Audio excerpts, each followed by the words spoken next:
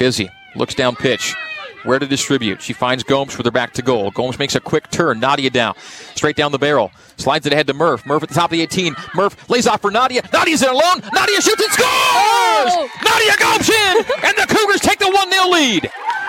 That was a beautiful goal by Nadia. We love seeing them working it up through the midfield. Finding Michelle Murphy, who finds Nadia. 1-2 pass. Nadia takes a touch. And you can just see the composure as she passes it.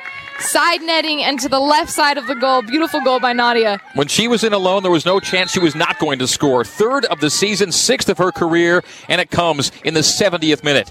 BYU opens up 1-0 over Gonzaga. Nadia Gomes, the marker. Well played